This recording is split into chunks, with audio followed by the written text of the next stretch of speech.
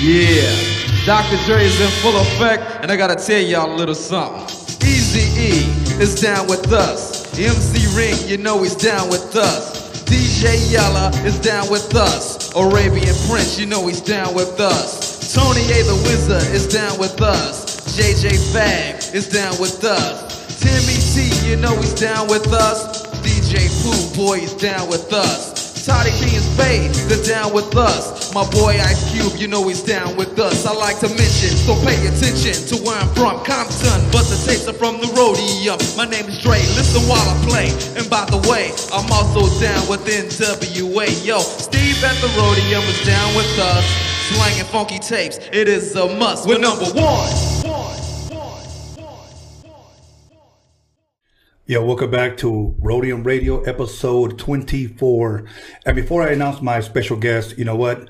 Let me go ahead and promote something that I've directed. The Roadium Mixtape Docu-Mixery, filmed by John Elkins, directed by yours truly, Tony A, the motherfucking wizard. Once again, earlier this week, we released on our Instagram and Facebook that we are on all audio platforms now. Somebody was hitting me, telling me that iHeart wasn't on yet. Give us a couple of days. They actually emailed us and told us that it's going to take a couple of days for our audios to be posted up. But we're on Spotify, Anchor, Apple Podcasts, etc. on all major platforms. So once again, look for us there. For those first, let's just say 10 people that hit us on the super chat for something $10 or more, we're going to be giving out merch. All you got to do is just go on your IG or on Facebook, send me your address, your name, and we will ship that out to you. So once again, the first 10 people that hit us on that super chat, we're going to be giving out merch, which we'll announce on our next break. Other than that, another announcement that I want to tell you, something that I continuously tell people, that if you have any request, you want to see anybody on this show, you want to send music, send videos, do not DM it to me. Do not inbox it to me. And especially do not call me on Facebook. Okay. I won't, once I see a link, I will not look at it. I will not answer it. Send everything to rodiumradio@gmail.com. rodiumradio@gmail.com. That's where everything is at. Send your music, your videos, questions, comments, complaints, whatever the hell you want to send it there. Do not DM it to me. And do not tell me, hey, have you heard my music? I will get to it in a timely manner. Give me time. Okay. Other than that, my other announcement is, we most likely will have a doubleheader this week. On Wednesday, I will have 2 artists coming in from the Harbor area. That is the only clue that I'm going to give you. That will be Wednesday night. On Thursday, I will probably be doing another interview. And the other hint of the artist that I would be having is somebody from the Bronx, from New York. He will be here on Thursday. He has yet to confirm. That was not confirmed yet, but we will most likely be doing Wednesday and Thursday. And let me tell you something. You are gonna want to tune in to both. But on Thursday, we're going to be talking about hip hop and the origins of hip hop and why it sounds the way it does. And it is due to this man that I will be bringing in from New York on Thursday. So, but without further ado, please allow me to introduce the Talk Box Queen, Magic Girl. Hey, what's up, Tony? How you doing? I'm good. How are you? Good, good. How was the drive over here? It was actually pretty good. Yeah? It was pretty good. You know, a lot of people, when I book them, they like to do Sundays because they want to miss all that LA traffic. Right. So that's a good thing. I know we're still in January. We just got out of the holidays. So before we get going with this interview and what you're doing now, what can we expect? And I know there are certain topics that you do want to address that people have been waiting for you to address. I want to ask you, how were your holidays, beginning with Thanksgiving? They were pretty good. Yeah. We spent them in the new house this year, so super grateful for that. Blessings always, and got to see a lot of family that I haven't seen in a while. So they went pretty good. Okay. Did you cook? Yes, I did. Really? Yes. The turkey and everything? I helped with most of it. Just because mom is kind of at that, kind of at the age where I don't want to do it. My kids are old enough, you know? Okay. Okay. And, what about, Christmas? How was your Christmas? Christmas was good.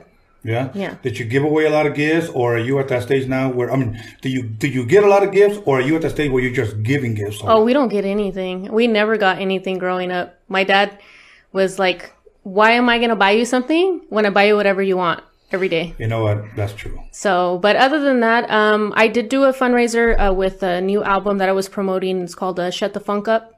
We raised money for a nonprofit. I did write a check out. I know everybody's still waiting for their hard copies. We did have a little bit of a legal issue with the distribution. Yes. So everybody who donated is actually going to get a complete refund and still get their free copy of the CD. We wrote a check out on behalf of Magic Girl Entertainment to a private nonprofit organization, and we were able to donate $4,000 privately. Oh, that's dope. This Christmas compared to last year, I think we did like $3,000. Okay. So that's kind of a thing I like to do every year. Use the power of music, the power that I got in the support of fans, to do stuff like that, because not a lot of people do stuff like that. So. Right. No, that's really, really good, and I'm glad you brought that up. Like for me, like I'll be honest, I don't give shit for Christmas anymore. You know, I usually just give. But you know what? I'm a cheerful giver. I really, really like to give. Yeah, me too. I don't ever expect anything in return. People are like, "Oh, we got you," and I'm just like, "Nah, I just feel like giving you something." Right, you know? right. How did you spend New Year's? New Year's, I was sleeping. Really? Yeah. No countdown, no nothing. Nah, you can hear everybody in the other room, but I was kind of like, it gets old. Yeah, no, I stayed home, and I think I was in my pajamas, and I think I was wearing my Griswold shirt from the Christmas Vacation, Chevy Chase. Mm-hmm. So I pretty much just stayed home. I'm not really the party animal anymore. I'm getting old now, I guess. But other than that, again, before we get into what you do, I want to talk about how it all started. Like, for an example, what city were you raised in? Where did you grow up at? I was born in Bakersfield, California, so County of Kern. And I was born in the east side of Bakersfield, so I was in the very grimy part. I guess they call it Tweaker Central, where it's like. So I lived in an area, for people who lived there and know, I lived right across the street from the train tracks on Jackson and Kern. There used to be a park there. It was a very notorious park. We used to call it Hobo Park. Okay. Before the city took it down, there used to be like hundreds of like homeless people and just drug addicts that were just there. And that was the environment that I grew up in, up until, we moved out maybe 2 years ago. Oh, wow. So I lived in the same house. And prior to that, my dad had lived there since he was like 10 or 11 years old. So that's all I knew, was just growing up, you know, from the east side. I was, grew up in the east side, in the hood, in the ghetto. Right. I went to continuation high school. Got into some trouble in high school, got kicked out for fighting. And that was pretty much growing up. So I grew up just Bakersfield. I've always been in Bakersfield. It's funny that you say Hobo Park. We got one down the street we call it Bum Park. Yeah. That's what we do. You know, they all hang out there. Mm-hmm. So if we could back up a little bit, in case people that are fans may one day go through Bakersfield, what elementary school did you go to? I went to Longfellow Elementary School. Longfellow. Yeah. Okay. And I know this is going to sound dumb, but did you graduate from that school? Yeah. The reason why I asked, because me going to elementary school, I had a bunch of friends that never finished elementary. Like, they never got to graduate. But it was funny. They actually did go to my graduation just to see me graduate, even though they couldn't. So, and junior high school? It was Washington Junior High. I did graduate 8th grade year. And then high school was, I went to Highland High School for a little bit, then got kicked out and went to continuation high school, what happened to be TDS Tierra del Sol, which was a brand new continuation high school for students who needed help. Okay. And I got kicked out my freshman year of high school. But I ended up graduating a year and a half early. Oh, okay. So I finished high school I graduated at 16 and a half. Oh, wow. High school. So I got out of high school early. So are you what we call una peleonera? Like, did you like to fight? Is that what it was? I had a very bad temper. Yeah. You know what? I could understand because I didn't know how to keep my mouth shut when people were direct themselves inappropriately to me. I didn't know how to shut up. You know what? I think I'm still going through that. So, but I try. I think I'm getting better. Even at my old age, I think I'm getting better. At home, living at home in Bakersfield, what kind of music did you grow up with? As far as like, what would your mother and your father play at home? Did they play different music? Did they play the same? What would you raise with? I was raised with a variety of music. My dad is actually a musician from a very famous band. It's called Grupo Anhelo. They're like in the genre of like the Bookies, Industria, Mafiosos, all that stuff. Grupera. Okay. So I listen to a lot of Spanish music, and I come from a big family of musicians, so it was always Spanish music.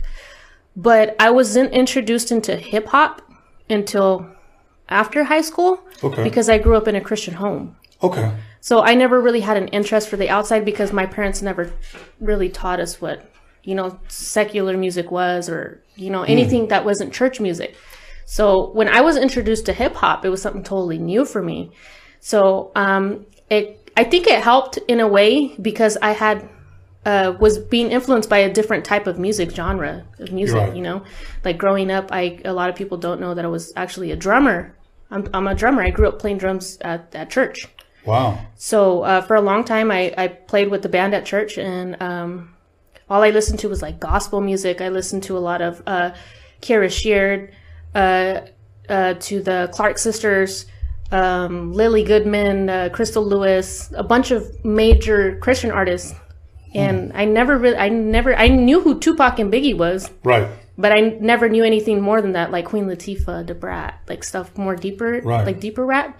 I never knew what that was until after high school. Wow. How old were you when you started playing drums? I was about 6 when I got the interest. My dad was kind of like, no, you're a girl, but after my cousin and his friend were kind of like, yeah, she could play, dude, she could play. They kind of just mentored me, and it just stuck with me. Did you want to do it? Yeah, I wanted to. I fought and bit and scratched everybody till I told my dad, hey, this is what I'm going to do. This is what I like to do. It took him a while to accept it, but yeah, maybe he wanted me to play piano like him or something, but right. Okay. And now share with me a little bit about your dad. You said he was in a group. Do you know how that got started and what what role did he play in the group? He was one of the original members for Grupo Anhelo. He played the keyboards, actually. And it's funny because I didn't know until recently that they called him Las Manos Mágicas, which means the magic hands. Wow. And I was like, dang, well, my name's Magic Girl. I guess that's where I get it from, So for years, he played with them. I think he started playing with them when he was like 16. Mm-hmm. And then they hit big, and he did stadiums and stuff with like 20,000 plus, where he was just playing with all kinds of crazy big names. And growing up, that was all I knew. I'd walk into venues, and it was weird because people, they get starstruck, and I'd see people from like Industria or big bands, and they'd see me and they'd be like, "Hey, Mija, where's your dad?" And I'm like, "Oh, over there," like it was that kind of relationship, Wow. So, and throughout the years, my dad met on a lot of people. I'm still surprised. I run into people and they're kind of looking at me like, "Hey, I think I know you," and I'm just like, "You probably know my dad. Like we look exactly the same." Really? And they're like, "Oh yeah, the dude with the hair. Yeah, we know my dad. Your dad, So if my daughter's watching this, it's funny that you bring up the drums because I have a daughter named Jessica, and I don't know why I never told her this, and maybe I should have done it, but I wanted her to find out her own gifting.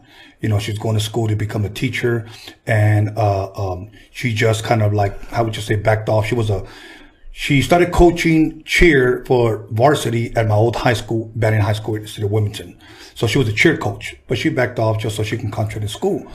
But one thing she never knew that I always wanted her to play drums, and I never, never did it for her. But I would have dreams of seeing her play drums, but I wanted her to choose her own way. So, but now, other than drum, when you growing up, did you find any other interest in any other instruments? I've always wanted to play guitar, but until this day, like I can't.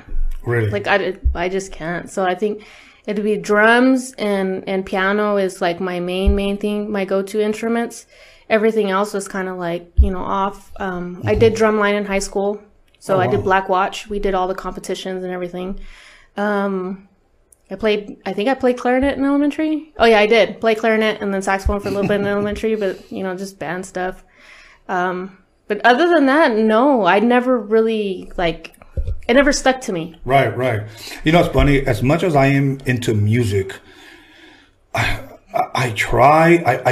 I'm a man of very little patience. I tried to figure shit out.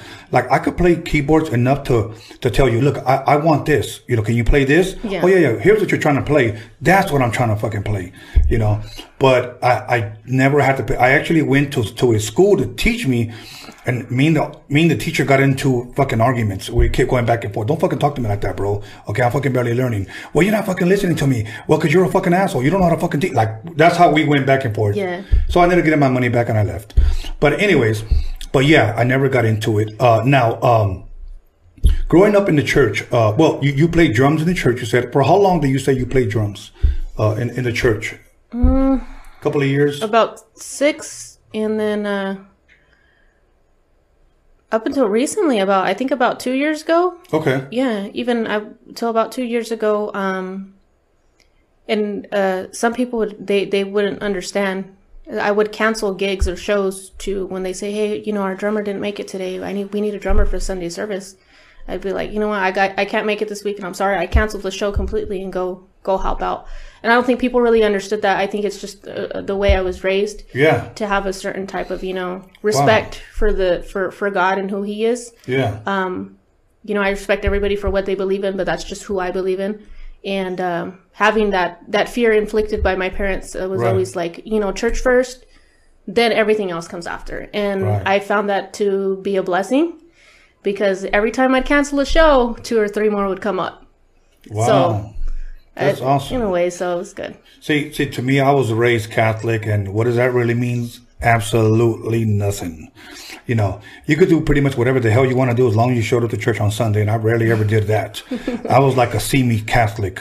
What that means, you only see me on Christmas. You only see me, at a quinceañera. And that was pretty much it, But I never was really a religious person. And like yourself, I respect people for what they believe in. I have my own personal beliefs now as an adult, that I never try to enforce or try to push on anybody. I like to respect everyone. If anybody asks me, then I'm an open book and I'll share. Same here. And I'm glad that you share that. Now, growing up, I've had friends that grew up in church, and then eventually started doing music, secular music. How did your family feel about you venturing out and doing music outside the church? They really didn't oppose to it, just because my parents are more like, you're an adult now, you can make your own decisions. Right. But my father is always the one like, hey, Mija, if you were to use what you have for ministry, do you have any idea what you're capable of? Right. And it's like, I know, Dad, it's within my heart. Trust me, I promise. But it's always like, I'm not ready for it. Mm-hmm. And it's just kind of like a fine line between that topic. But they were never against it, and they were never with it, if you get what I mean. They were kind of just in the back watching, like, this is your decision, because that's your walk, not mine. Right. Okay. Now, growing up in church, you're listening, like you said, you've heard Biggie, you heard Tupac. What is your first memories, if you will, when you first started hearing rap? Who was it, or where did you see it at, or who was playing it, or do you remember what song that was? It was Biggie, Going Back to Cali. Really? Yeah. Wow. It was Biggie. Okay, now what was it? Because that song has more bounce, and you play talk box. Yeah. But what was it about that song that you said, that shit is dope? Like, that shit is hot. I think it was just the hook, just everything, Really? And when he dropped the first verse, I was like, damn, that shit's tight. Right. Yeah, and I was just nodding my head. I was asking my cousin, like, what is this? And he's like, that's Biggie. Like, when I first got introduced to Biggie, and it was like, oh, dang, that's tight. And then I started, obviously Biggie and Pac are the first ones that are going to come up when you do 90s hip hop. Right. They're the first thing in the search engine. So, that was all I knew. And then I started getting more into depth. And then I started, listening to Daz, Corrupt. Everybody knew who Snoop was, so that was kind of stupid not to know who Snoop was. Right. And Dre, everybody knew who Dre was. Mm-hmm. But other than that, I never really knew, like I said, other artists out of, the 5 golden few that are just out there. It's funny because I shared this before. Of course, with me, I was in elementary school when Rapper's Delight first came out. Right. And then the second rap I ever heard was actually from a white woman named Blondie. She was she had a song called Rapture, and she did her rapping on that song. Of course, I got to see hip hop evolve. I'm a lot older than you, so I got to see hip hop pretty much from the very beginning. Me personally, I have a hard time getting into today's music. Mm-hmm. I love Biggie. I love Pac. I met Pac when he was about 19 years old. I met him actually in Oakland. Biggie, I never got to actually shake his hand, but we were in the same building. He was actually going to go do a mixtape with my boy DJ Jam from San Diego. Much love and respect to DJ Jam. And I said, what are you doing here? He goes, oh, I'm going to do a mixtape. We were in Scanlon Studio owned by Steve Yano in the city of Alhambra. And he goes, Biggie's about to come over here and rap. I said, okay, cool. And he goes, do you know who that is? And I go, no. He had just dropped his first album. Right. Okay. So he's coming in, I see him, and I just remember because I remember seeing his crooked eye, and that's what stood out to me, you know. And I was like, what's up, dude? He was like, oh, what's up, man? But that was it. So I didn't know who he was going to become. Right. You know, I'm going to have somebody on here soon that had Biggie actually come to his store, and he didn't know who he was because it was Craig Mack's album that had just dropped, and Biggie was just going along for the ride, and he took a picture with both of them, and he didn't know that Biggie later on was going to blow up. Right. And when Biggie blew up, actually he called him and he said, "Can I go to your store, sign autographs?" And he said, "Yeah, cool." Mm-hmm. You know, so he'll be coming on here soon. But now, did your parents oppose to you playing that stuff at home? No, not at all. No. Okay. No. See, mine did. If it was blaring, like where they can hear it, mm-hmm. then yeah, it was like, hey, you know what, don't play that, you know. But also, I think the cool thing about my dad being a musician, he taught us the difference between, you know, listening to the lyrics and actually letting the lyrics tell you what to do, in a sense. Right. You know what I'm saying? So he understood that, you know, it runs in our blood to love music, right. All types of genres of music. Right. You know, and I found something new. So they didn't oppose to it at all. Okay. And around, how old were you when you first said or were interested or started dabbling in, I want to start doing somewhat hip hop, you know, I want to start getting into it. What was the first thing you know, if you're a male producer, I would say, when did you get your first drum machine? But for you, what do you think it was that you started playing? Was it a keyboard? Did you go back to the drums? Or that I want to start doing hip hop, you know? Do you remember when that started? Yeah, I was actually in my deathbed. Really? Yeah. About a couple of years ago, I think it was 2014. Wow. My appendix had ruptured. But it ruptured in a way to where it wasn't fully, it ripped from the top and it was leaking. So it never fully ruptured.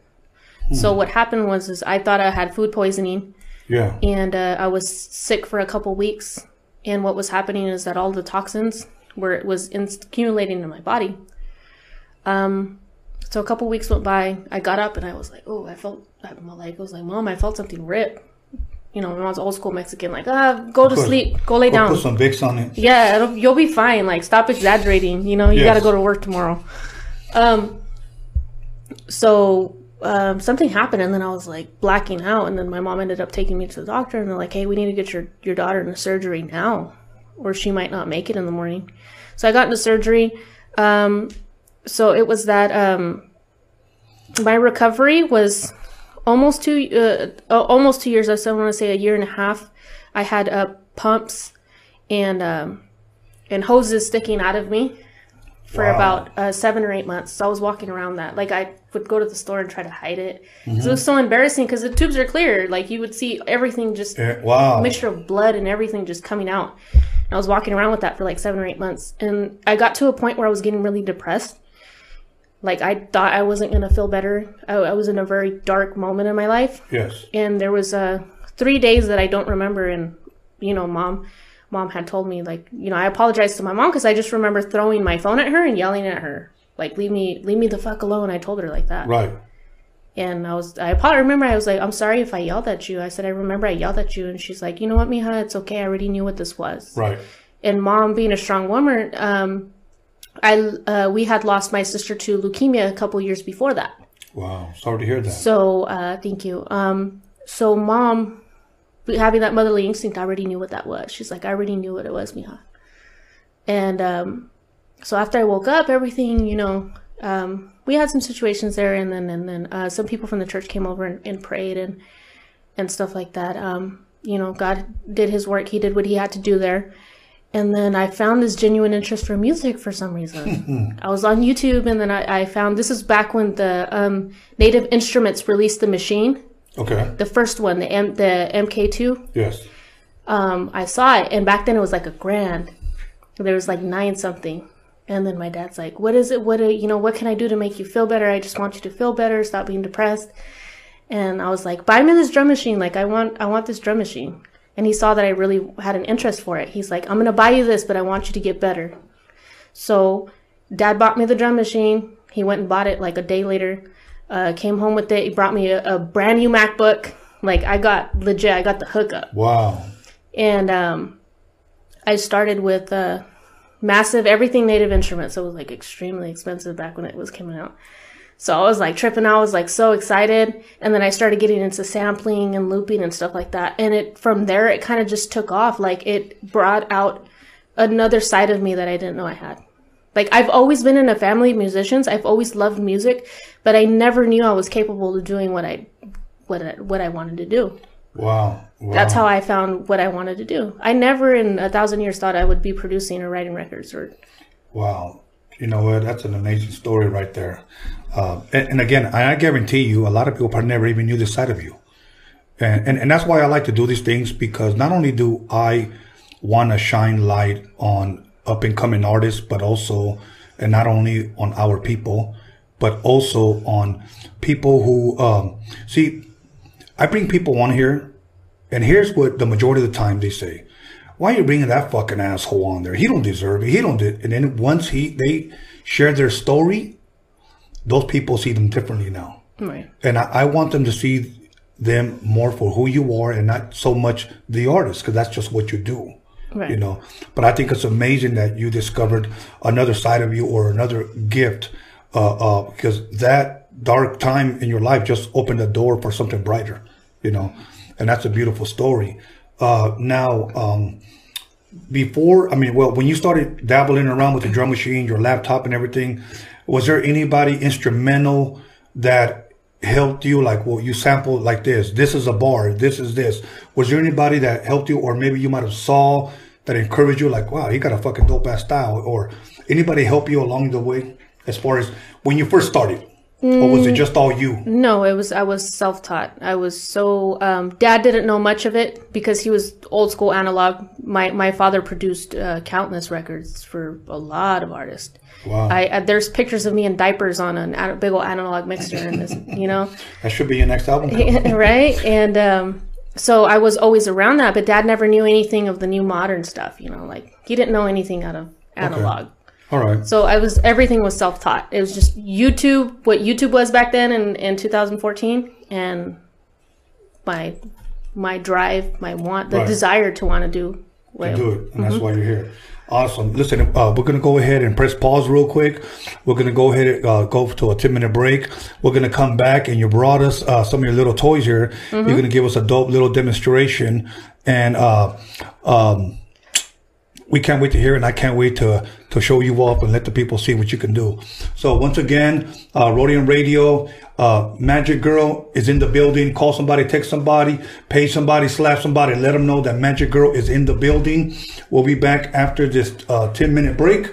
We're going to have some merch we're going to be giving away. So the first 10 people that hit us on the super chat for at least $10, we're going to mail something out to you. Okay. So once again, the first 10 people, we'll know exactly who you are, but you're going to have to DM us or inbox us your name and address so we can ship it out to you.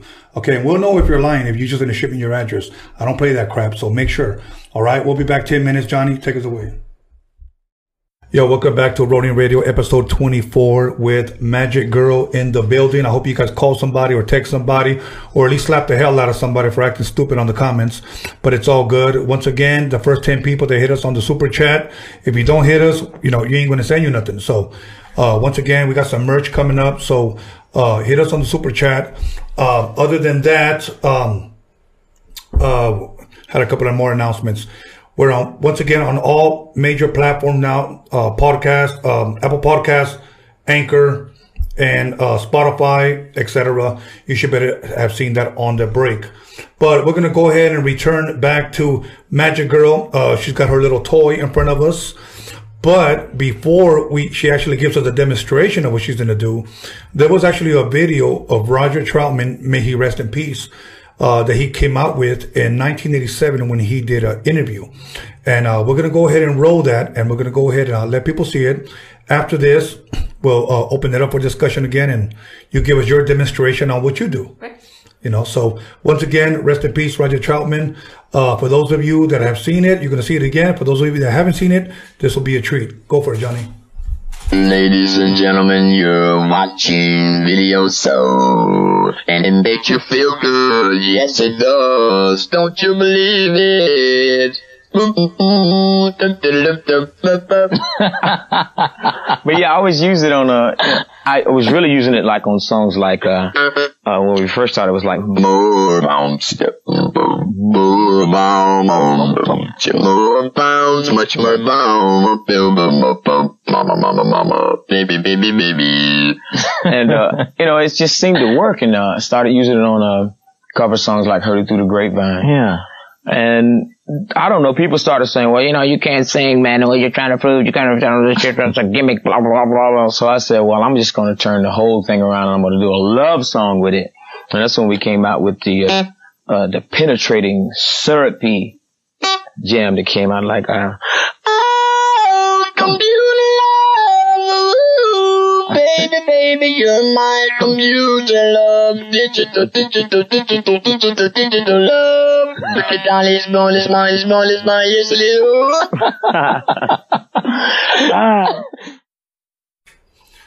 Yo, thank you for that. Once again, that was Roger Troutman. You got my mic up, Johnny boy? Yeah. Once again, that was Roger Troutman. May he rest in peace. I remember when I first heard More Bounce, that was in 1980. I was 12 years old. And I want to say I was in 8th grade. And I thought it was one of the most fucking amazing things ever. I always like to say that I think More Bounce, just that beat, so it started gangster shit. Yeah. You know, back then there were pop lockers, and breakdancing to fucking More Bounce. More Bounce was just the shit. If you had that record, you didn't have to play any other song. You could just play that one fucking song. Even if it was 10 to 12 minutes long, you play that motherfucker all the way through, because that's a never ending classic. It'll always be a classic. So I say you have one of your toys here in front of us. Can you share with us exactly what it is that you're going to be doing and demonstrating? Or yeah, definitely. I think one of the most asked questions is, do you talk into this? You know, okay. You do absolutely nothing. The sound comes out of the keyboard into this driver and comes out of this. Okay. Comes out of here. Okay. So you're pretty much speaking without using your voice. Okay. So let's check it out. Like, for example, see, what can we do? California knows how to party. California knows how to party. Stuff like that. Wow. So, wow. I fell in love with this after I heard a ringtone from a coworker. I didn't know what the hell this was. I was Googling like an idiot, like robotic sound, robot voice, and because I was too embarrassed to ask, I was like, I do. Right. Like, you know, it's kind of embarrassing. Yeah, I don't know that song. And then I ran into a video, and then I ended up buying my own. I bought my own driver, but I didn't have enough money to buy an actual microcord. Okay. So I used my knowledge that I had with Native Instruments and actually made my own patch in Massive and used that. So I was pulling up to shows with the MIDI keyboard and a driver, and I was scaring the crap out of the engineers because I'd pull up and they'd be like, oh, what do you need? What do you need? I'm just like, I just need a mic. That's all I need. Right. And I was even tripping out some of the talkboxers had been doing it. Like, how are you connecting the stuff to your MIDI keyboard and your laptop, and you have an interface, and you have all this and that? It's like, it's basic science for me. Right. But for everybody else, it's like algebra, you know. Right. You know. Yeah, you're right. I mean, that's how it kind of was for scratching, because today, as weird as this may sound, there's names for scratching. Back then, you just fucking scratched. Like, right. I never said this is a name for this, but to them it was like, well, we got to name it something. No, you don't. But for you, it just came naturally. Yeah. You know, that's dope. That's dope. Anything else you want to share with us or play for us? Yeah. I'm addicted to this shit, so that's why you can just play for me if you like. So. Yeah, actually, the first record that I actually did on the Talkbox was actually a record that I did for Mr. Capone, and was "Let's Just Get Away." Okay. Funny thing about that record is when I first got my beat machine, I was like, "Hey, I want to produce a record for somebody," and little did I know, years later I'd cross paths with him, and I showed him the record. I was like, "Hey, I did this for you, dog, like a couple of years ago." And he's like, "No way, tripping out." And it just came in like nothing while we were in the studio. And he played the beat. He's like, "Oh shit, you produced this?" Yeah. And then the Talkbox came in with the iconic line. There's even people doing tutorials on how to play it, and it was tripping me out. So it's the "Let's Just Get Away." So jump into my caddy and let's go for a ride. Let's just get away. No. Oh, I really hate it when you make me cry. Let's just get away. Wow. So when he heard that, he's like, "Oh shit, that's a banger. We got to do that one." And after that, it was kind of like, I'm gonna stick to this. Right. You know, and then I started pulling up to shows for shits and giggles because I did this cover of Saturday Love, Cheryl's Saturday Love. And then people started paying me like, here's $100, here's $200, thanks for coming out. And then I started listening like, oh shit, I can make money off this. Right. So, and I never thought that I was gonna, my intention was never to be an artist. It was always shits and giggles. Right. I never knew that I would be here where I'm at today, but this instrument here has opened so many doors for me that I would have never imagined being here 3, 4, 5 years ago. Right. Can I hear a demonstration of that Cheryle song? I can find the key. It's been a while since I played it. It's okay. Take your time. When you play in a different key, I think people are enjoying it. Sunday, Monday, Tuesday, Wednesday, Thursday, Friday, Saturday, love. There it is. There it is. That's there dope. It is, so. That's dope. Okay, now, before we go on with this talk box, let me go back a little bit. When did you first take interest in playing keyboards? I think I guess when I was little, I always saw my dad do it. And then, before my sister passed, she always had an interest in doing it. And then, I figured if you don't know how to play keyboards, you can't really make beats. So right. Up until this day, I wouldn't know where to tell you what a C note is on the scale. I just know it's the white button under the 2 black lines next to the 3. Right. So that's all I know. Like, I play by ear. That's really good. It's funny. Every musician that I ever hired played by ear, because sometimes I would hear something and I would hum it to his ass. And he would like, "Is this what you're hearing?" And I'm like, "That's exactly what I'm hearing." Yeah. So, and then sometimes, of course, he would elaborate and say, "You know what? Let's add this to it."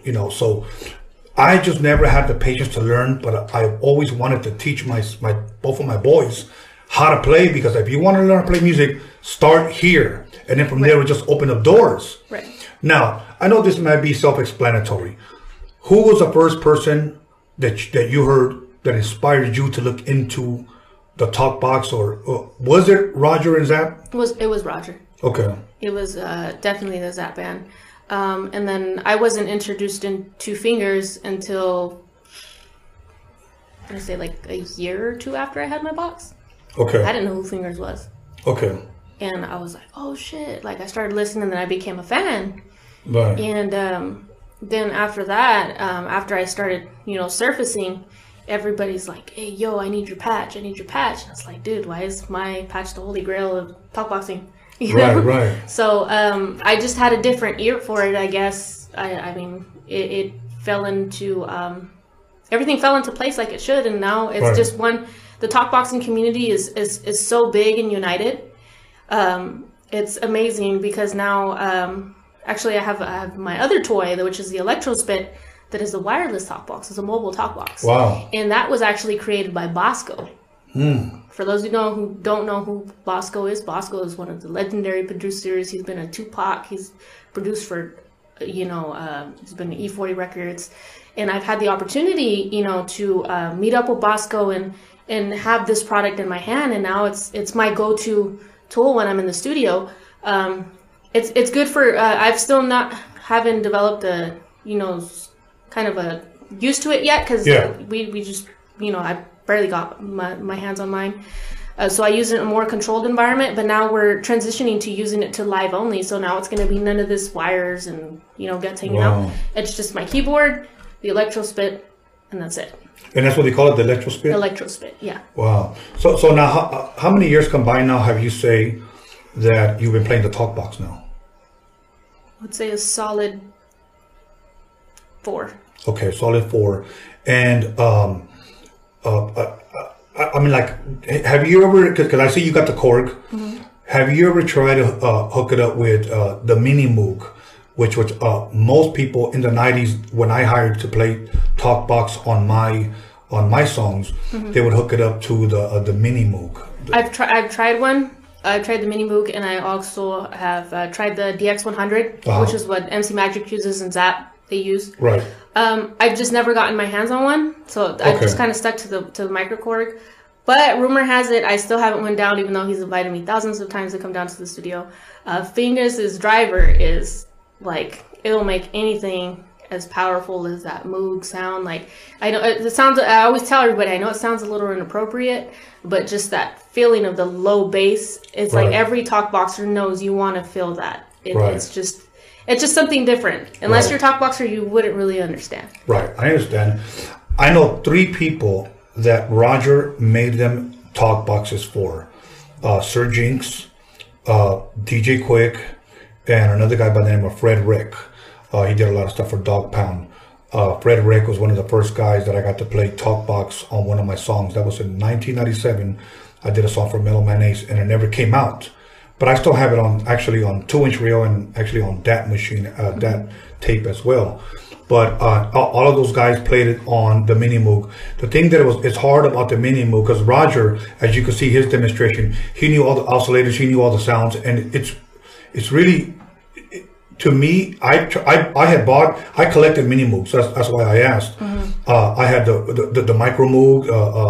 I had like 5 different ones. The actual Mini Moog, but you had to know what you're fucking with to get the right sound. Yeah. And that's the hard part. For me, I was like, fuck that. So I would tell my boy, come here, man, I want this sound. I would go to an old rock song. Like, for an example, when I first heard the first Talkbox, I didn't know it was a Talkbox because they called it The Bag, which was Peter Frampton. And I'm trying to remember the name of the song but he was like, wah, wah, wah, wah, wah, wah, wah, and he played it off of a guitar. Yeah. And I thought that shit was so fucking dope. I didn't know what it was. And then later on, 1980, I heard More Bounce. And I thought that shit was fucking insane, But now, let me ask the question that a lot of people may know or may not know. How did you get the name Magic Girl? It all goes back to shits and giggles. At that time, I was dealing with a person who was actually the cause of a lot of drama and downfalls of my career, unfortunately. We were in the studio one day. We're like, hey, we got to get a name for you. And we're like, okay. And it's not really, not to talk shit about anybody. This is just what happened. Right. And he said, let's do MC, what he said? MC Sugar Fingers or something like that. I was like, fool, you're fucking retarded. Like, that sounds so stupid. And then we ended up coming in with names, and then I was like, dude, let's just do Miss Lady Magic. So I was formerly known as Miss Lady Magic prior to being Magic Girl. And for those of people who are really true Magic Girl fans know that. And he's like, yeah, so it'll be like, he's like, yeah, that's a good idea. It's a mixture of everything, like Miss for the Miss Lady Pinks, and then the Lady for, I think it was Lady Shy or something like that, some rapper. And then the Magic for MC Magic. I was like, no, dude, like, it just sounds cool, and that's how the name come apart. And then it was just a joke. I never took it seriously, but he started telling everybody, yeah, that's Miss Lady Magic. That's Lady Magic. And then so everybody started calling me Lady Magic, and now everybody just calls me Magic. So after I signed over to High Power, we were going to change my name again because unfortunately I got screwed over, you know, copyrights and stuff like that. They ended up buying Miss Lady Magic. So I couldn't use that name anymore. So we're like, let's change your name. And we were thinking, and then we ended up coming up with Magic Girl. And, you know, Capote was like, hey, you know, let's run it by Miss MC Magic out of respect. I was all right, we can do that. So I text him and he texted me back immediately. He's like, yeah, mija, there's nothing. I just want to make sure, you know, because I really wasn't trying to use Magic at all from the beginning because I didn't want to make it seem like I was trying to build a career off of something he already did. But in a way, it made sense because it's kind of like, okay, everybody knows Magic for TalkBox, so why not be Magic, you know? Right. So, and then everybody was already calling me Magic, so it was kind of hard to go from Magic Girl to like something different, like example, just Lady of Rage or some crazy rapper name, you know? So it was kind of hard. It always just stuck with me, and I kind of just got stuck with it. Okay. So that's how that came about. So when you started, like, you know, it's funny because I have my boy Battlecat, DJ Battlecat here. Much love and respect to DJ Battlecat. And I asked him, was it hard to keep that in your mouth? And he told me this. He said, you know, I was told that try talking with the straw on the side of your mouth. He said, so I literally did that. He goes, and then when I put it in, he goes, after a while, it just became second nature. Like I just, you know, I had no problem, you know, doing it. Was it hard to adjust in talking to it? Into it? Yeah, it was. I had to do a couple of adjustments and modifications for it to fit my mouth because your mouth is an instrument. So if you were to jump on this today, you would sound different than I would. Nobody will sound exactly the same. And I think that's the point that everybody misses. Like, I will never sound like Roger. I will never sound like Fingers. Fingers will always be Fingers. Roger will always be Roger. And so I had to kind of adjust it to make it my sound. And that's what I have today. It's my sound. Okay. So. Now, when you decide, again, you said shits and giggles, that's how you started, and then shit started working, people started paying you for it. Was there ever a time, since the time you started, that you started looking into, you know what, let me look up some of the greats that might have played this before other than Roger and Zapp? Did you do your homework? Yeah, that's when I started running into like Peter Frampton, and then, you know, I ran back to history. Like, you can even hear it in Disney's Dumbo. The talking voice box from way back before, you know, 1980s. Right. And a lot of people don't know anything more than Roger. Roger has been so iconic to the TalkBox community that's like, all they know is Roger. Like, Roger invented it. Like, no, before Roger there was Peter Frampton. Before, you know, and before that there was Stevie Wonder. Yes. And you know what's crazy is Stevie Wonder has actually demoed the Electrospit. So the Electrospit has been in a lot of hands of a lot of people that I would never, you know, imagine. It's just mind blowing.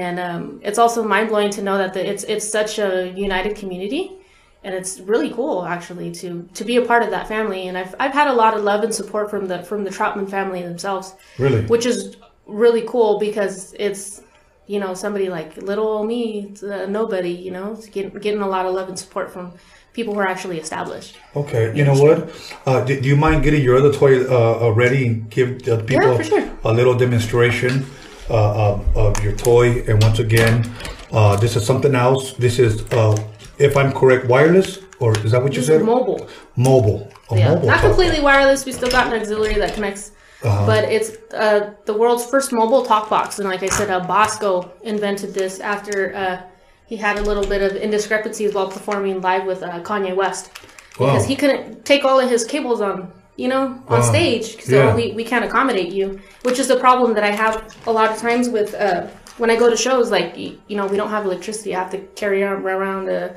20-foot an extension cord. Yeah, it's kind of ghetto, you know. Like, you're pulling up to a show with a 20-foot extension cord, and so he kind of innovated and made this, and there's actually an app for it. It's really cool, and he's customized it. So you look here, you can do two colors. You do the red, and then you do blue. Okay. So, and that's just for show. Right. It doesn't do anything like fancy or anything. Right. And how long have you had this? I've had this. See, when did I run into Bosco? I think I picked it up from him in Oakland. I want to say about 4 or 5 months ago. Wow. So it's somewhat still fairly new. It's fairly new, yeah. And have you gotten used to it? A little bit. So you probably know Bosco's done records like Probably put it a little louder.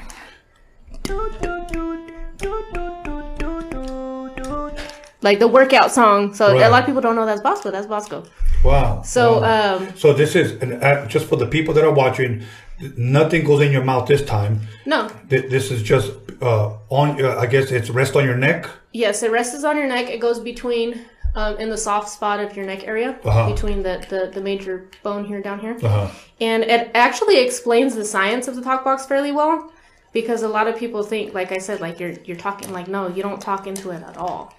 And it's actually really cool because not only can I connect it to my microcord, there's actually a mobile app. So now I can pull up to a show if I wanted to and be like, you know what, I don't want to use my keyboard today. I'm gonna use my phone.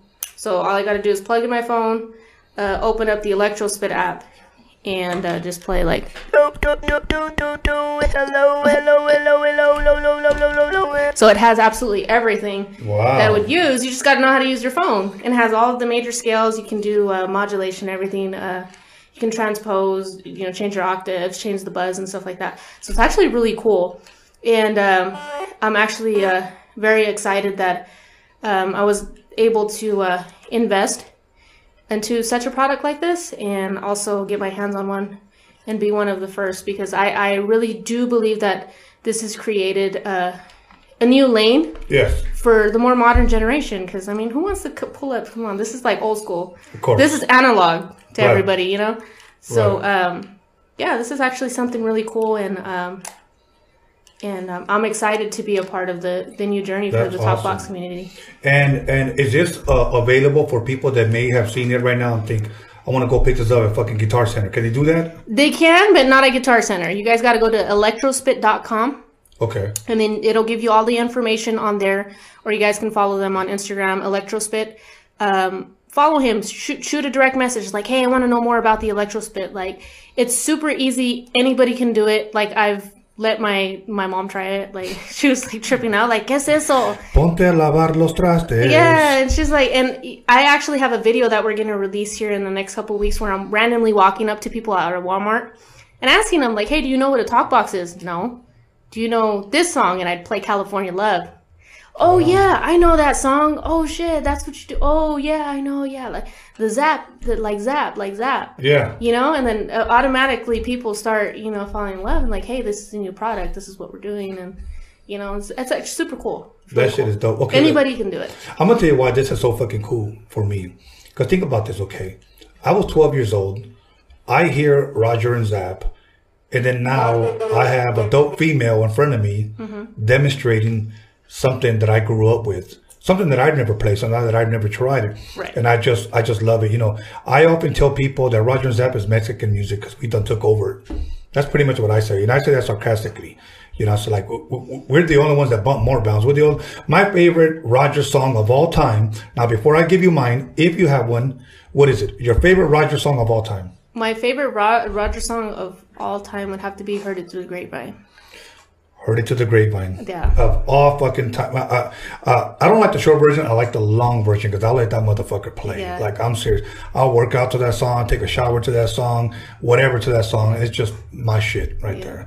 I would probably have to say my second, I'd probably have to go back to More Bounce. But, just so many of them. But my number one, I Heard It to the Grapevine. Yeah. Number one would be Heard It to the Grapevine. My second would be So Rough, So Tough. So Russell. Yeah, and it was actually an inspiration. What inspired Roger Lean.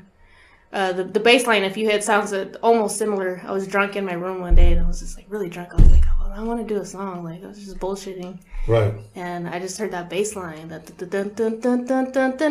I was like, okay, I'm gonna do this shit. And then Roger Lean just came out. I just went in there, dropped it one take, and I was like, all right, cool, whatever. And then it ended up becoming a song. I guess everybody likes it, and it was just, I think it's just a beat, to be honest. Yes. I mean, think about this. That, other than maybe like James Brown, I know I'm missing some other artists, but other than maybe like James Brown, Roger and Zap are probably some of the most sampled records ever. Yep. Definitely. Even if it's just a boosh, the beginning kick with the snare. Right. I mean, shit. I was going to say Parliament, along with, Parliament, James Brown, Roger and Zapp probably have to be the all-time most favorite shit. I mean, you can never go wrong with that shit. No. But other than that, we're going to go ahead and take a break. We're going to come back and we're going to touch on some topics that you wanted to touch on. Right. That you've been telling people that you want to address, you've never addressed before. So once again, people need to stay tuned. And like I said, call somebody, text somebody, page somebody, let them know that Magic Girl is in the building. And we're about to touch on some things that she's never touched on before. And this is a Roadium Radio exclusive. So once again, hit us on the super chat. We're going to have some apparel. We're going to have some giveaways. So the first 10 people are going to get it. So got to be at least $10 and more, man. Don't be cheap on me. Okay, we'll be back. Yo, once again, welcome back everybody to Roadium Radio episode 24. And we're back here with Magic Girl. But once again, before we continue our interview, the Roadium Mixtape Documixery, available at documixery.com. You can also get the Documixery apparel there. The first 10 people, once again, we got a few super chats already for at least $10. We got some apparel for you guys that we'll be shipping out to you guys. Just get at us either through roadiumradio@gmail.com with your information, or you can get me at Roadium Radio on Instagram or on my Facebook or whatnot. As long as you find documixery.com, you'll be able to find all my platforms, and that's how you can reach me, for those of you that have been asking. And for the people that I usually don't acknowledge this, but for the people that like to hate and like to critique and leave negative comments on the artists that I'm interviewing, always remember this, okay? Somebody who's winning doesn't have the time to critique anyone because you're too busy winning. When you're critiquing someone, it's either because, see, back in the day, we never said you were hating. We said you were just jealous. And if you're jealous, man, you know what? Instead of hating, why don't you just appreciate, what somebody's trying to do? Don't knock somebody's hustle because you're not here or because maybe you haven't gotten your turn, man. Just calm the fuck down, bro, and enjoy the show. So anyways, back to Magic Girl. You know what? I just had to say what I had to say. So, right. But you know what? I like talking like that. I feel better when I speak openly. Yeah. I feel like why would I want to hold all that inside of me? But anyways, I know there were some topics that you wanted to touch on. I didn't know how you wanted to bring it up, but the mic is there. Go ahead and speak. Start from somewhere, and then I'll pick up and we'll elaborate on. I think we could. It all started in my fallout with High Power. Okay. Before we get to your fallout, how did it happen when you actually signed with them?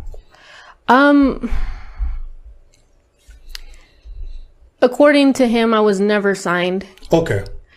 But I know when I went down to Hollywood, there was a document that stated that I was official High Power, that it was just me, Capone, Pinks, and Criminal, and Tweety. Okay. So I was official High Power. I wasn't just a High Power soldier. I was official High Power because he believed in me that much that like, hey, I'm gonna blow you up. And obviously he blew my head up too, because a lot of people don't know that at that time, and a reason why a lot of the bigger cats in the industry, established people, are just kind of just watching me, because I've turned down a multi-million-dollar record deal to stay true to my roots. Okay. Because he filled my head with loyalty, with respect, and I've never banged in my life, but I grew up in that environment. Yes.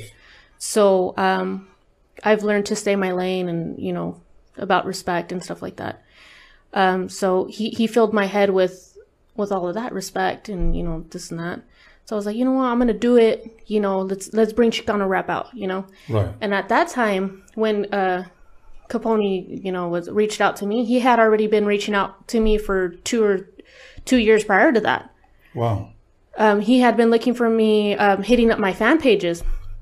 But at that time I was dealing with another person before that, who was now actually my brother-in-law, I guess you say it.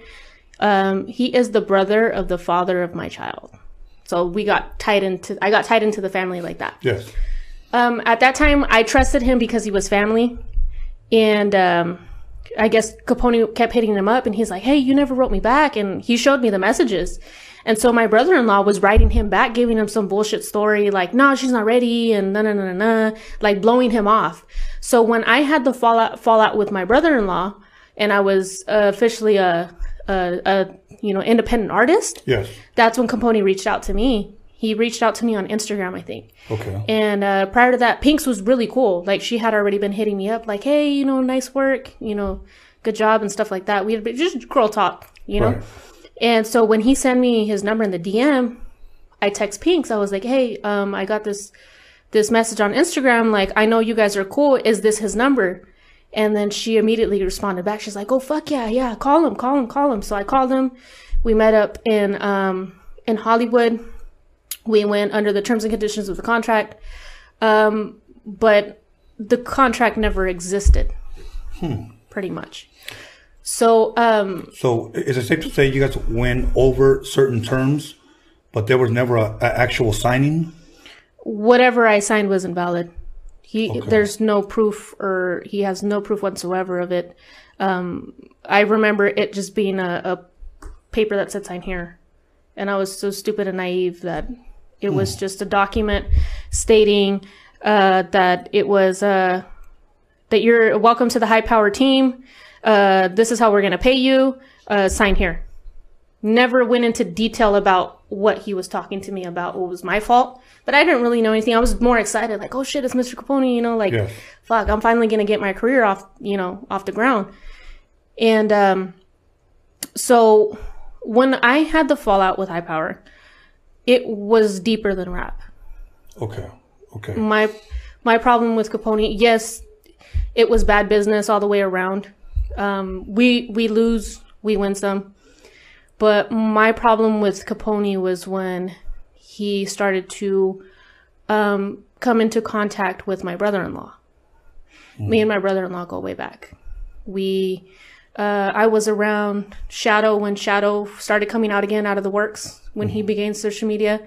My daughter's dad was best friends with Shadow for a long time. Oh. And he's like, hey, let's start your social media. Let's get this buzz going and stuff like that. So we were the ones behind all of that. And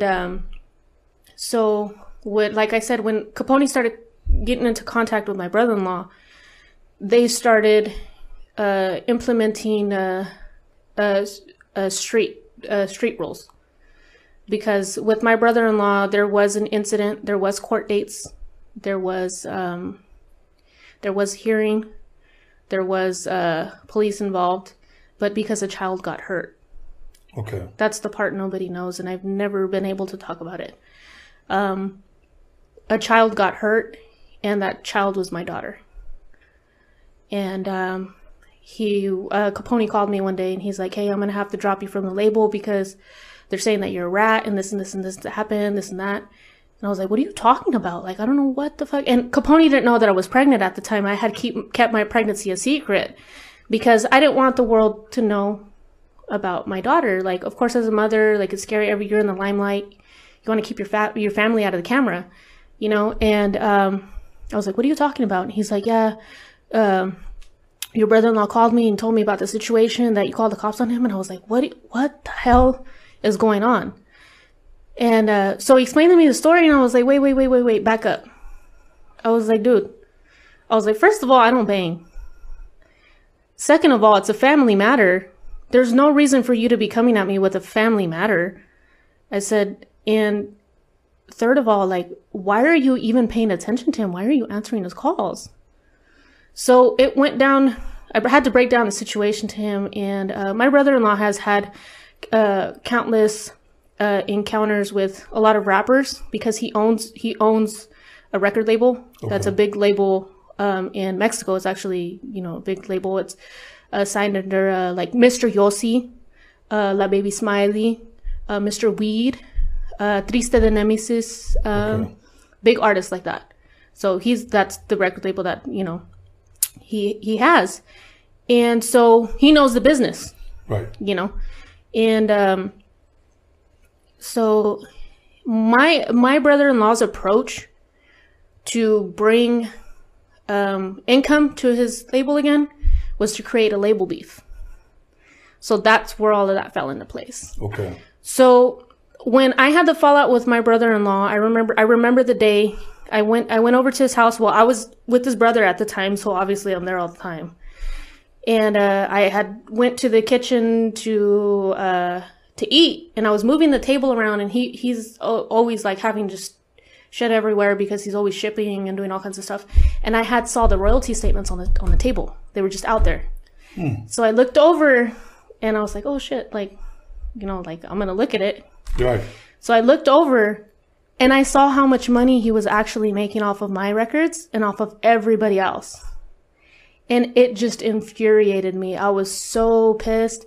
He was only giving me like $30 out of a couple grand or a couple $100 and saying, oh, this is all we sold. And he was doing that to all of his artists. And they had no fucking idea because they're like miles away in Mexico, you know? And once all the people started catching on, they had beef. And then he's the type of dude that's going to throw somebody under the bus to save his own ass. Like, it's business, right? At the end of the day, it's business. But I never expected that betrayal from a family member. Right. So I went to his brother. I was like, hey, what the fuck? Like, you know, look at the statements. Like, your brother's been stealing money from me. And his brother's immediate reaction was like, what the fuck? This motherfucker's doing this shit again. Like, he was mad. He didn't explain to me. Like, he had thought, like, his brother was done doing that, giving him the benefit of the doubt, you know. And so it went on that. And he's like, you know what? I'm going to talk to him. Don't worry about it. At that time, we were serious. So it was like, he talked to him, and he's like, hey, bro, I'm going to move out. You know, it's getting serious, and, you know, I'm going to move out. I want to take care of her or whatever. So I'm going to move out. And from that moment on, something clicked in his head where he just went like totally like AWOL. We didn't know who the hell he was. It turned into, I think it was like the next day, his brother called me and was like, hey, can you come pick me up? And I was like, what's wrong? He's like, just come pick me up right now. He's like, I think Ruben's up to some shit. He's like, he locked me out of the house.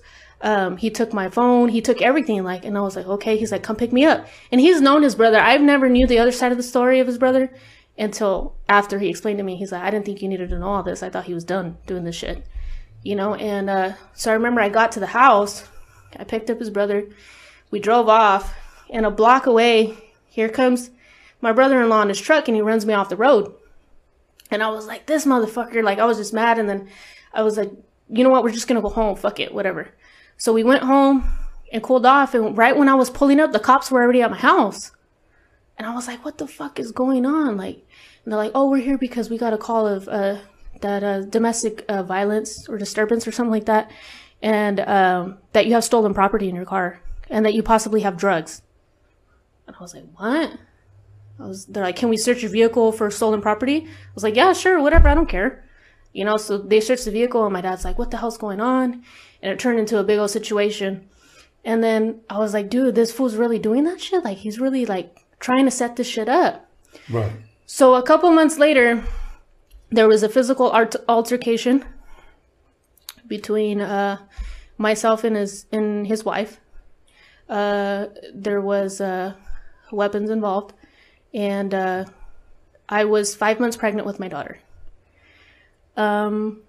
My daughter took most of the beating, I guess I should say, and I went into premature labor. So I was at risk of losing my daughter. At that time, I went to the doctor, and I didn't say anything. They're like, hey, what's going on? And I guess the doctor had mentioned to me, he's like, hey, is he hitting you? I was like, what? But my doctor was a good family friend. He's like, hey, you know, I'm a mandated reporter. I got to say something. And I was like, no, he's not. He's like, you've had a completely healthy pregnancy. What's going on? And I was like, shit, like, fuck. And I explained to him the situation, and he's like, you have to say something, or, you know, I have to report this. And I was like, nah, dude, like, nothing. So the police got involved. I told them, I was like, you know what, I want to drop all the charges. I just want to do what I got to do to keep my daughter. Yes. I need to do what I got to do. Like, it's my daughter. I'm not going to give my daughter up for some fucked up dude that's, you know, just trying to ruin my life. Right. And so we went on with that. And like I said, there was court stuff and court dates and trial. But it was all for my daughter. You know what I'm saying? From the time that you had that meeting with High Power, to the fallout, how long was that in between that you guys were working together? I want to say it took maybe a couple months. Really, that fast? It was that fast. Like I don't. People who know who I'm talking about know how toxic he is. Okay.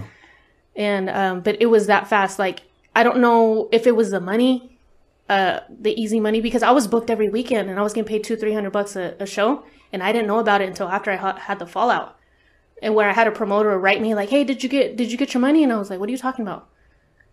You know, I sent your old dude some money for you coming out. I'm like, "No, well, can you screenshot me the PayPal thing?"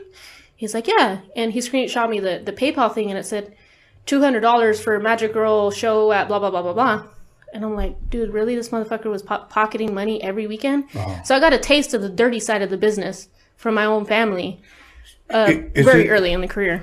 Is it safe to say that this person who you're talking about is the reason for the fallout of High Power? Yes. Okay. Yeah. Okay. Yeah. It was, like I said, it was deeper than rap. Of course, it was bad business, but like I said, we lose some, we win some. There was no beef between me and Capone.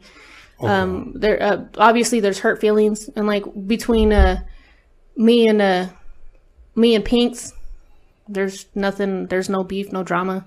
Obviously, she's just a friend defending a friend, which I understand. If that was my homeboy, I'd say something too. You know, especially because I'm a female. You know, obviously she could say a little bit more than Capone can. But like I said, it was bad business. But the main reason for the fallout is that he kept answering calls and letting somebody feed him, you know, false information. It turned into a very dangerous situation because of the type of music Chicano rap is. Right. It turned very, very dangerous very fast. Like there was people rolling up to my house strapped. Like it turned very dangerous. Like I got the taste of the real world like real quick because of that toxic situation. So I had to lay low for a long time and let it all just play out because I didn't want no misunderstandings. Like people thinking like, oh, Capote fucked her over and it's beef. Like it's not that kind of beef, you know. It's all sourced back to my beginnings, you know. And unfortunately, we all got that family member who we don't talk to. And it happens to be that family member that we don't talk to. So, if you had to guess, or maybe you do know, or maybe you don't care to elaborate, but have you ever thought, like, why did this guy do this to me? I ask myself that question all the time. Like, why? Like why? Like, I've even asked him, like, dude, like, is it the money? Is it the what? But he's always like so defensive, like fuck you, and always the first thing like, oh, you fucking cop car. Like, fool, you call the cops first. Like, fool, you're the reason all this shit started. Like, you snitched yourself out. Like, pretty much, that's what happened, and you fucked up and hurt a little kid. Like, that it is what it is. Like, accept responsibility for your actions. All this shit could have been handled in a different manner behind closed doors, like it should have been handled as a family. Right. You know, but you wanted to take it a different route because you have to place yourself as, I guess he has an image to keep, I guess, but nobody knows who the hell he is. And it's like, I've always asked me, like, why? Like, was it the money? Was it jealousy? Was it greed? Like, I really do feel like it's greed because he's done a lot of artists like this. So I feel like it was the easy money and him not able to control me as an artist anymore because I wanted to do my own thing. Right. Maybe he saw something or saw what everybody else was seeing in me, like, hey. Something promising. Right. And he just cock blocked it pretty much. Yeah. And, you know, I've tried to go and again, like, it's not to talk shit about anybody. It's just the way it happens. I've tried to go to his house and settle shit. No, boom. Get the fuck out of here. I'm going to call the cops. I try to go to the shop. Get the fuck out of here. I'm going to call the cops. Like, dude, if you want that kind of problem, then I'd rather not even bother. Like, just let you be. Just say whatever you want to say.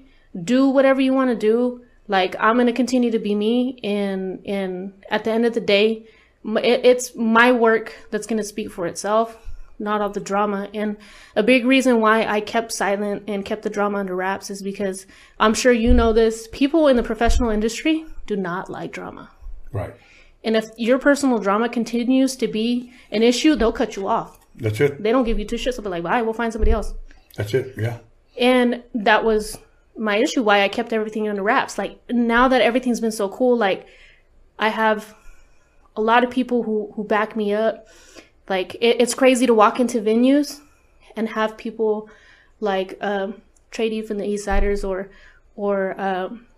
Maylino, you know, be like, "Hey, Magic, what up?"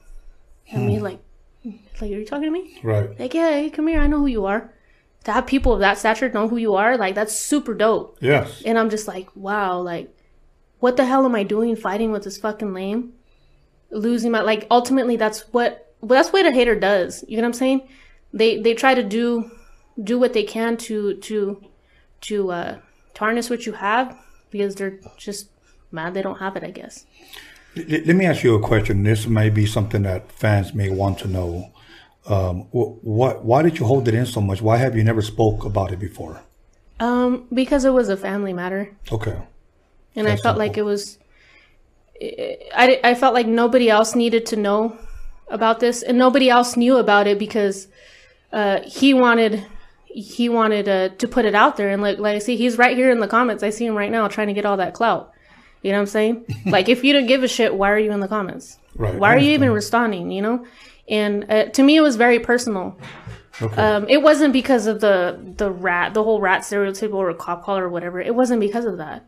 It's because for me, family is everything, regardless if you're a toxic person or not. Right.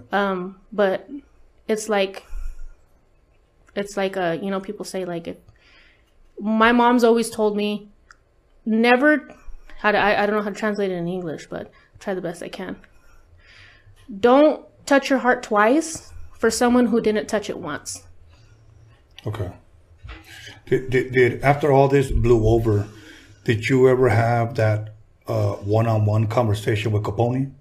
And even if you didn't say, you know, let me back in, or why did you let me go?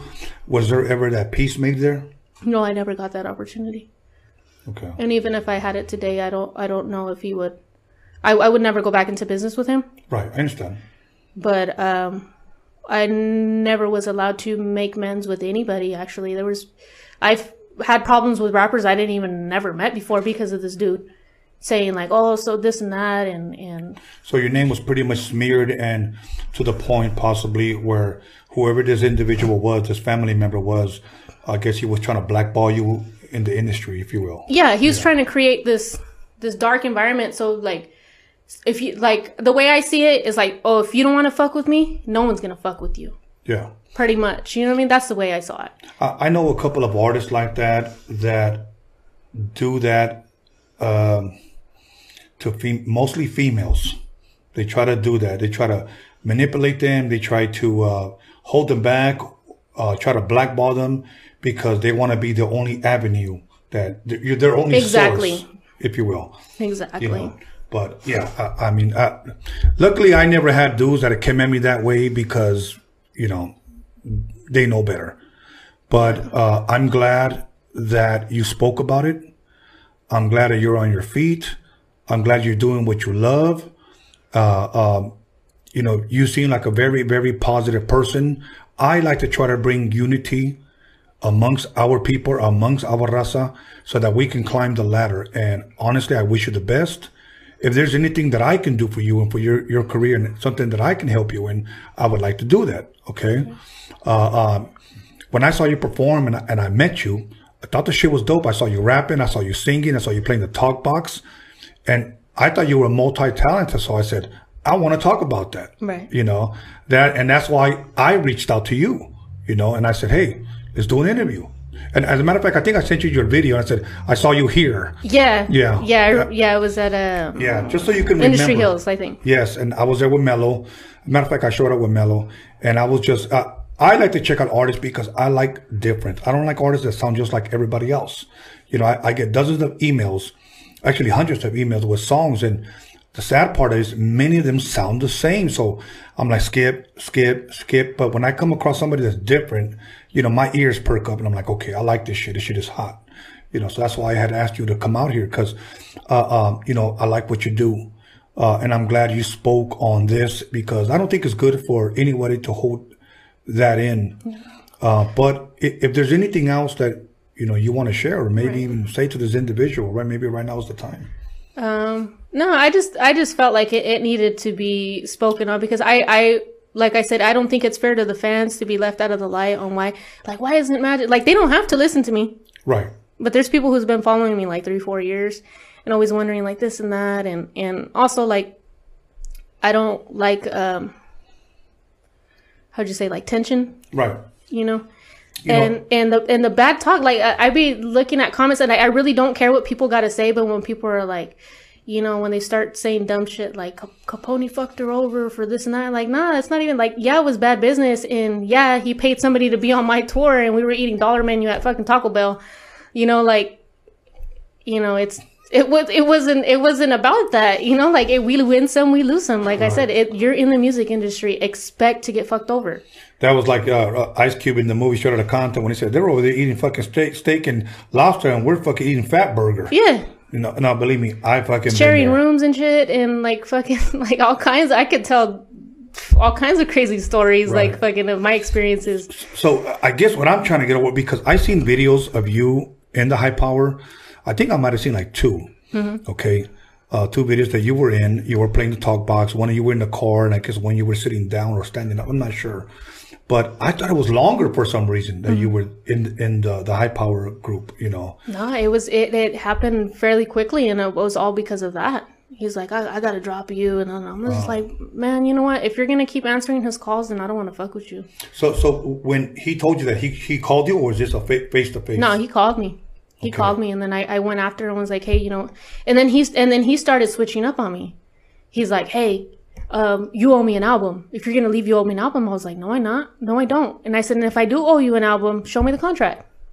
And he kept bullshitting me for like 3 months, talking about, oh, I'm going to get it from the lawyer. I got to go get it. And they got to pull it out of the file, and it's going to cost me money. I'm not going to pay.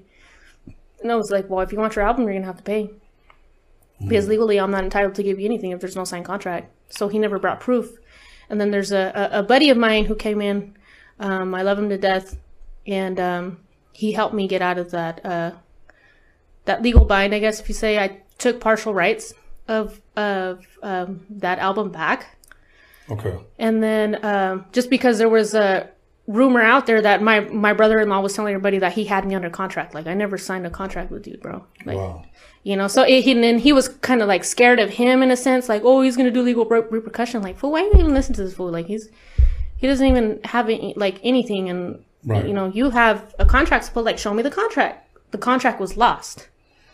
Did an album ever come out? Did he offer money or anything like that for you to do that album? No. Not that album never came out. No, I had an album ready, and throughout the process of all these dilemmas and stuff, I lost a total of 3 albums.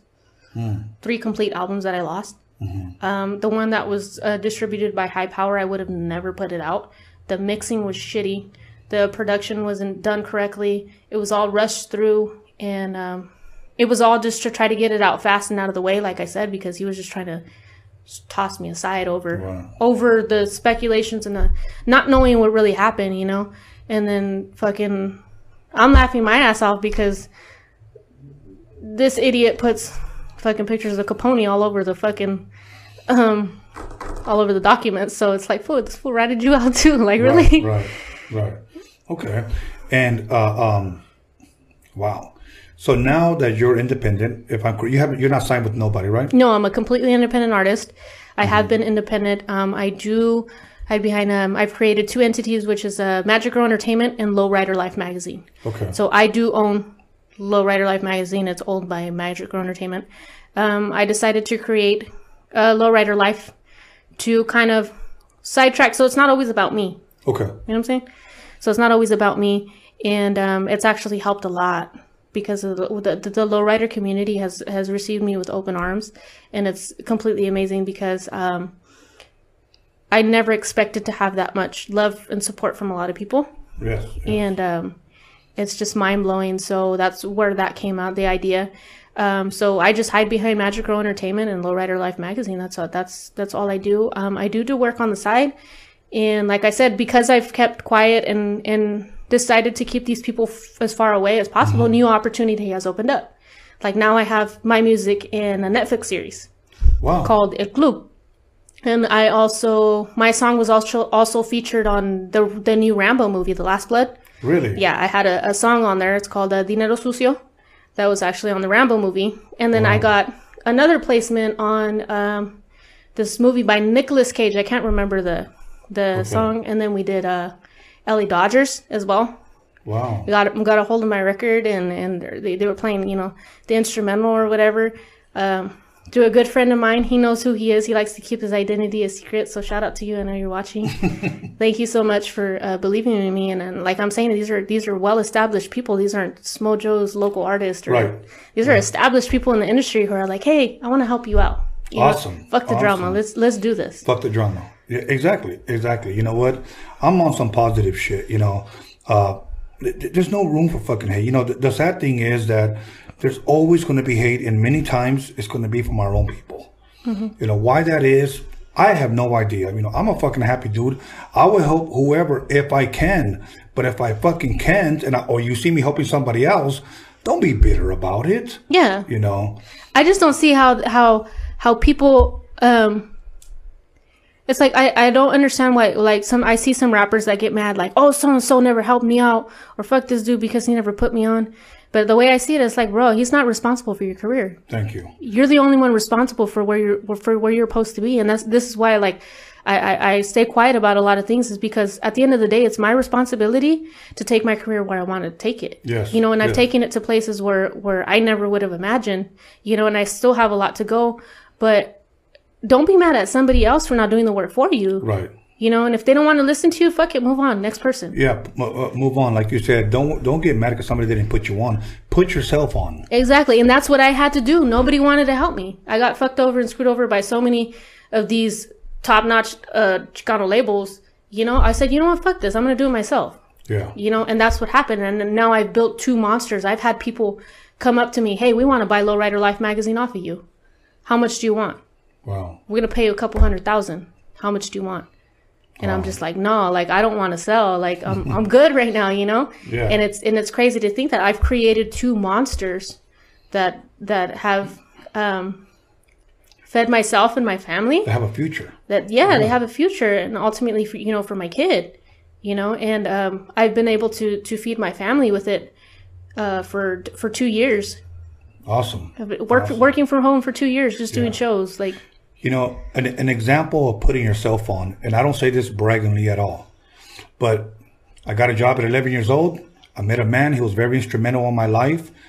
He passed away 5 years ago. I took it upon myself to bless his family with a documentary that me and my team did. It was released. We started the podcast because I wanted to promote the documentary to shed light on this man's life so that his name would not be lost or forgotten in West Coast hip hop history. Mm-hmm. And through this, I meet you. That's awesome. That's amazing. So thank God for technology, because you know what? Put yourself on, dude. You can do it. Yeah, don't wait for anybody. So anyway, so here's where we turn to shout outs. Anybody you want to shout out or any last words you want to say, right now is the time to say it. So first of all, thank you for inviting me out. I appreciate it. You're very welcome. And just a shout out to Bayasa Clothing, my good homegirl that's always been there. OG Big Wicked, I know you're watching. I just saw you there. My friends down at, Sonotone Distribution. Y'all know who you guys are. And all the fans especially, like, thank you for sticking next to me and being with me for what it's about. It's not about the bullshit or the drama. Right. It's about the music. And I think where a lot of people get it, they think they have to be in some kind of fucking dilemma to get clout or views. It's like, no, I've managed to make a way, without all that stuff. I don't need to say fuck her, fuck this to sell records or show half my titties or be half naked on a camera. I've done it without that. Like, you can do it too. Trust me, we have all the means and outputs to do it. So thank you to the fans for, always believing in me. A huge shout out to Groove 99.3 back in Bakersfield. I love you guys. They're the reason why magic is magic. Dope. So, Awesome. Pretty much. Awesome. Well, let me say this. Not if, let me rephrase it. When you blow the fuck up, don't forget us small people, because I'm going to have you come back and do another interview. No, never. Okay? Never that. So much love and respect to you and to your career. I love this. Keep doing you, and much blessings upon you and your family. You know, thank you for coming out. And this is where I give my credits. I want to thank, first of all, John motherfucking Elkins, because without him, this would not be possible. He is pretty much my right-hand man. You know, I thank the dude for helping me put all this together. Also, my boy DG, Daniel Jones, my camera guy. A lot of stuff that he did, we could not have done, but he was very instrumental in this documixery. Other than that, I'd like to thank my son, B. Scanless. Oh, you know who I wanted to give a shout out to? DJ Dominator. DJ Dominator is the homie. And I'd like to give a shout out to Bakersfield. Much love and respect to Bakersfield. You know, hopefully if I go back on tour and do a rodeo mixtape tour where I go back and start cutting and scratching, stop Bakersfield, Oxnard, all up north, Texas, etc. Once again, the rodeo mixtape documixery is available at documixery.com. I see a couple of people have ordered it.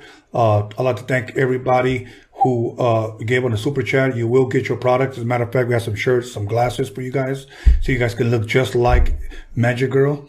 And also, everybody who tuned in, we got a special guest. Let's see, look, somebody just gave another super chat. Much love and respect to him. And Wednesday, I have 2 guests from the Harbor area. From the Harbor area, you guys need to tune in.